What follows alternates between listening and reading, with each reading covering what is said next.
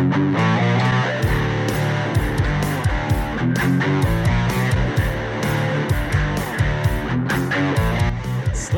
spells down the street, same old decks we played last week.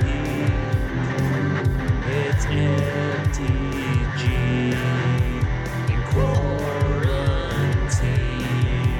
We're all alright. We're all alright. The MTG in Quarantine podcast. Heyo, what is up, everybody? My name is MJ, and you are listening to the MTG in Quarantine podcast, where the motto is EDH, community, now and always. As usual, before I get started with today's episode, I'd like to give a quick shout out to my local game store, Guardian Games. You can find Guardian Games on the web at ggportland.com. I'd also like to utilize this opportunity to give a huge shout out and thank you to all the awesome people who support me over at patreon.com/MTG in Quarantine. So a huge round of thank yous to Mr. Big Benz, Frugal Brutal, Nick S., and Coach J-Ro for supporting the show. If you'd like to help support the show and help me make more awesome content, head on over to patreon.com/MTG in Quarantine for more information. And you can pick up your very own MTG in Quarantine branded playmat over at Inked Gaming. That's INKED gaming.com. Got two really awesome versions, both the full color logo as well as the grayscale version. You're going to want one for you and all of your friends.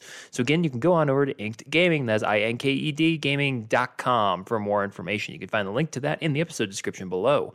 Also, I am a Quiver Time ambassador for Quiver Time products. So if you are interested in picking up any Bolt, Quiver cases, Orion playmat tubes, or any of the Quiver Time family products, you can save 10% off your order with the promo code MTGIQ in all lower caps. Again, MTGIQ for 10% off your order and the promo code at checkout. So again, definitely check that out. You can find all the links to that stuff in the episode description below. And on to today's episode. So today's episode is going to be all about Mark Rosewater's Tumblr post previewing Murders at Karlov Manor. I typically do this before every brand new standard set to kind of give some of my speculations on what some of these cards are that we might be potentially seeing in the set. And again, if you're going to ask, hey, MJ, are you actually correct on these? I'm going to say no. I'm typically very wrong, but again, that's the fun of speculation. That's why I do these episodes, so that y'all can definitely listen back to these, especially after the cards have been spoiled, and say, you know, MJ was kind of wrong. I'm okay with that. Honestly, I find the speculation fun. That's why I do this. So I'm going to basically go through the Tumblr post section by section, kind of choose a couple of the cards that are included in each, and then just give my thoughts on each. So I'm not going to be covering each and every one of those. And again, if you want to check the post for yourself, I will have the link to that in the episode description. So I'm going to start off with the just here's some things you can expect section. So I think the first one that a lot of people really want to talk about is a new enchantment subtype called Case. Obviously, this is going to be a murder mystery a la Clue. So it makes perfect sense for there to be a new, not necessarily a card type, but a subtype here for enchantments. So again, we have no clue exactly what what these cases, are going to be. But probably there'll be some kind of weird little mini game, I guess. Because if you think about cases and clues typically would go into the case, right? So I feel like this would be the kind of card that would have multiple portions to it. I have seen some folks talk about potentially something like a Saga, again, with being a multi-part enchantment type card, and I'm just curious to see if this would be something like that, where you would have to, pay extra mana to continue finding something, or you would have to meet certain conditions to be able to move on up the chain. I don't know if this would be more like a level up card or be more like a Saga where, you get some more information, quote unquote, every upkeep, or every one of your upkeeps, something like that. So just definitely something to keep in mind here. Also, it's definitely not going to be the kind of card we're probably going to be seeing after this set too much, if at all. So I feel like this is definitely going to be one of those parasitic mechanics that you may hear about, that it may just be able to only feed upon this particular set and then we never see it again. So just something interesting to have there. Okay, we have a green sorcery that you can have any number of in your deck. So if you play EDH and you play one of the Relentless Rats or Persistent Petitioners, kinds of decks. You can have, or Shadowborn Apostles especially. You can have any number of those cards in your deck, and that's especially important for EDH, where it's obviously a singleton format. And we have seen green sorceries before that you can have any number of your deck. I believe Muscle Burst, you were allowed to do that. But so it'll be interesting to see how exactly they will be bringing this into the Ravnica setting. And yeah, again, I think the last time we saw something like this was Dragon's Approach a couple of years ago in one of the Modern Horizons sets, being a red sorcery. And obviously you want to make sure you have more of those in your deck to give you payoff. So I wonder exactly how powerful this card is going to be. If it's anything like Dragon's Approach, it is absolutely busted in a lot of ways. Very, very, very good card. And it's going to be the kind of thing that people want 20 to 25 of for their decks that run that. So I guess I'm just curious to see exactly how they're going to do that. Also, it's important in the draft. I guess it's really not all that important in the draft environment because you can draft as many copies of those as you need. So I guess really it's not all that important unless there's some kind of synergy with number of copies of certain cards you have in your deck, the kind of Rite of Flame type effect. So we shall definitely see exactly what that's going to be. And then a creature that allows you an alternate non-mana cost for all your spells. So again, folks really love all sorts of alternative casting costs. And this is definitely going to be a creature that is going to, and again, it says all of your spells.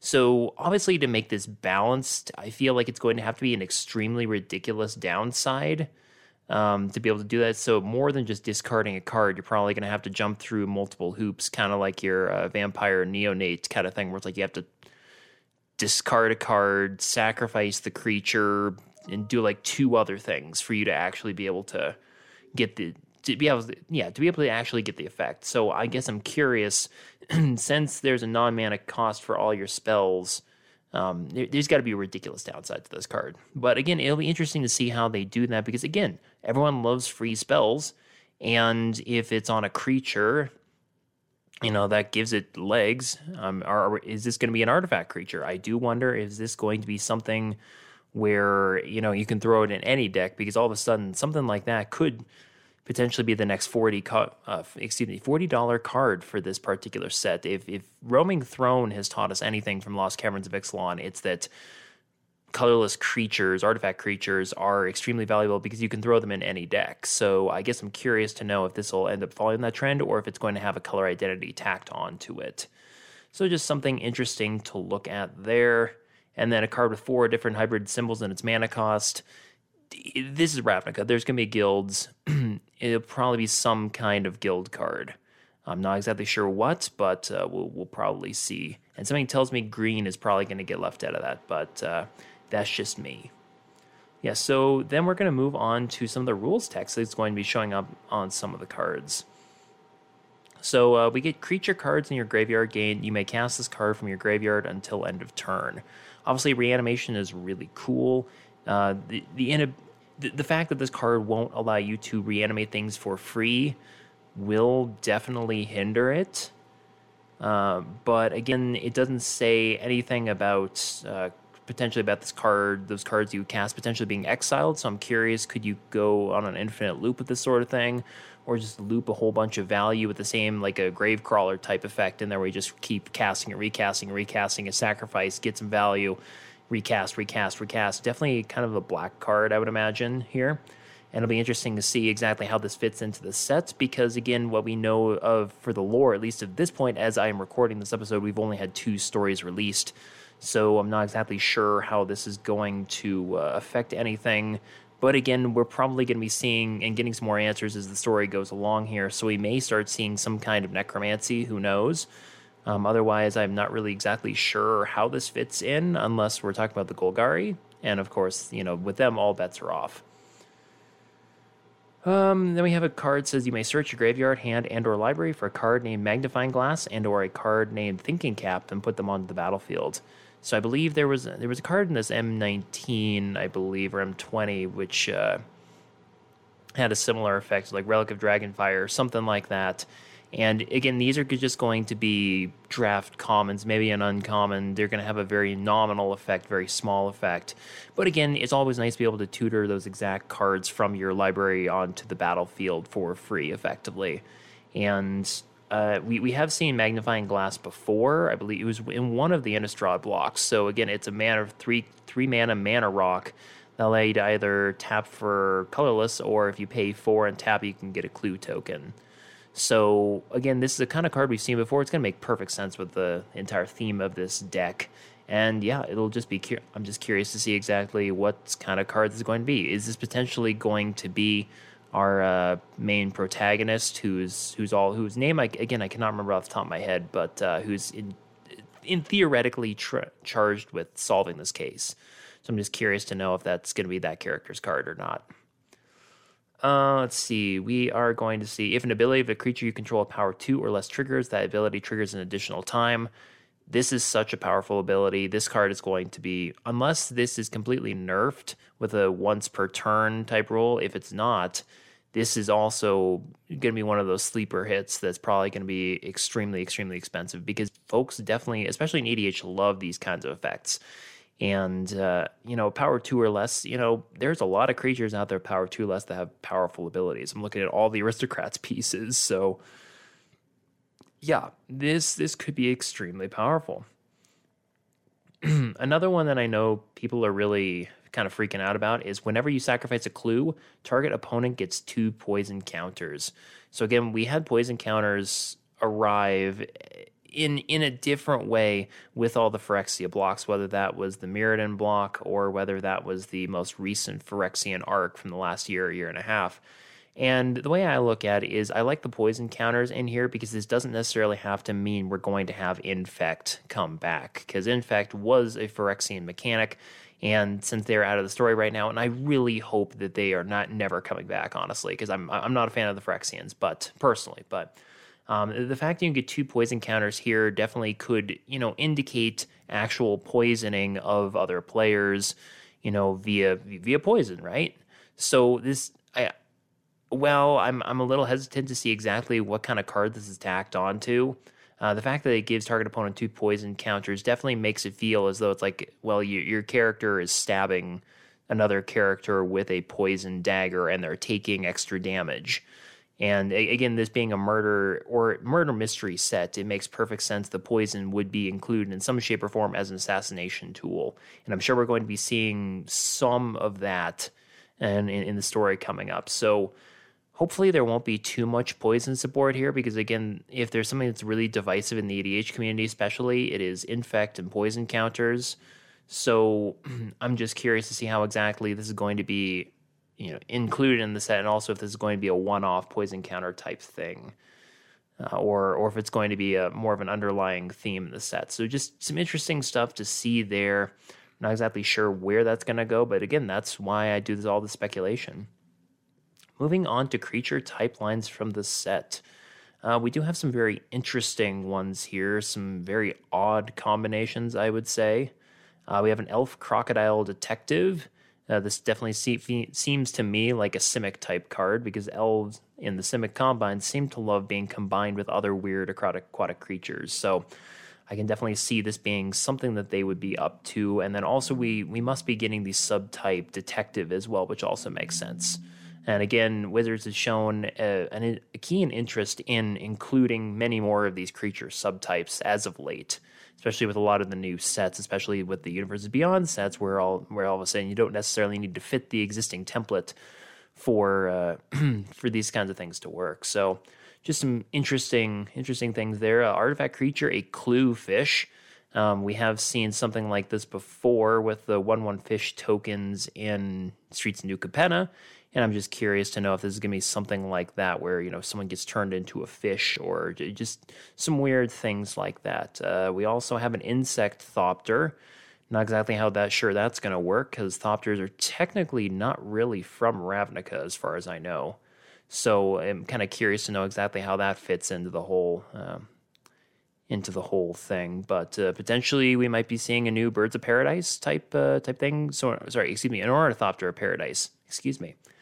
Potentially we'll be seeing some offshoot of that, maybe, because that was originally from Ravnica, or at least Birds of Paradise was printed at least in some of the Ravnica sets, or at least it feels like it was. So maybe we'll be seeing something like that before. I have no clue, but that's the fun in speculating, isn't it?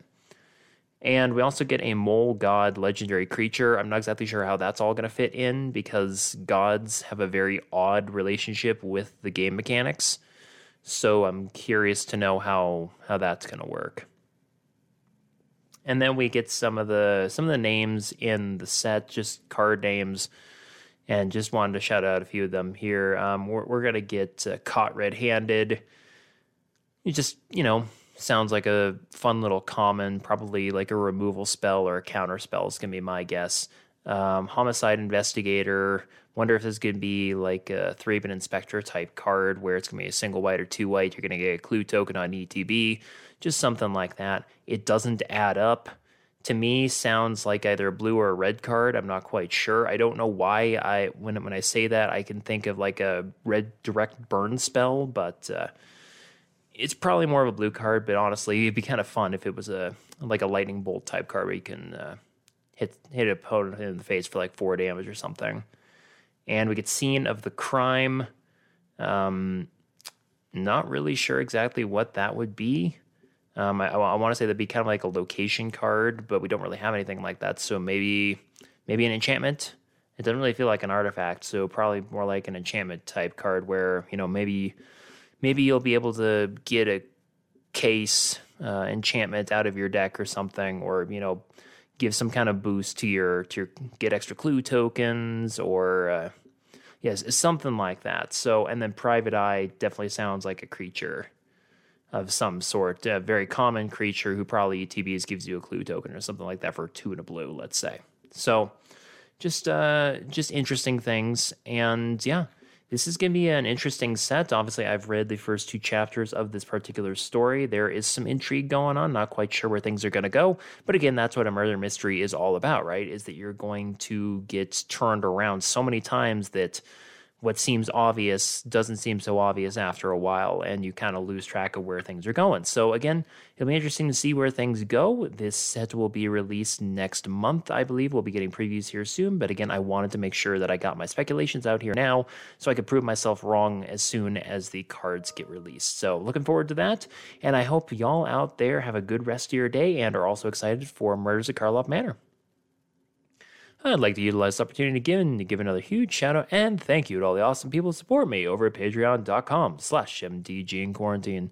So huge round of thank yous again to Mr. Big Benz, Nick S., Frugal Brutal, and Coach Jero for supporting the show. If you'd like to help support the show and help me make more awesome content, head on over to patreon.com/MTGinquarantine for more information. And I hope you enjoyed listening to this episode of the MTG in Quarantine podcast. My name's MJ. Have a great rest of your day, everybody.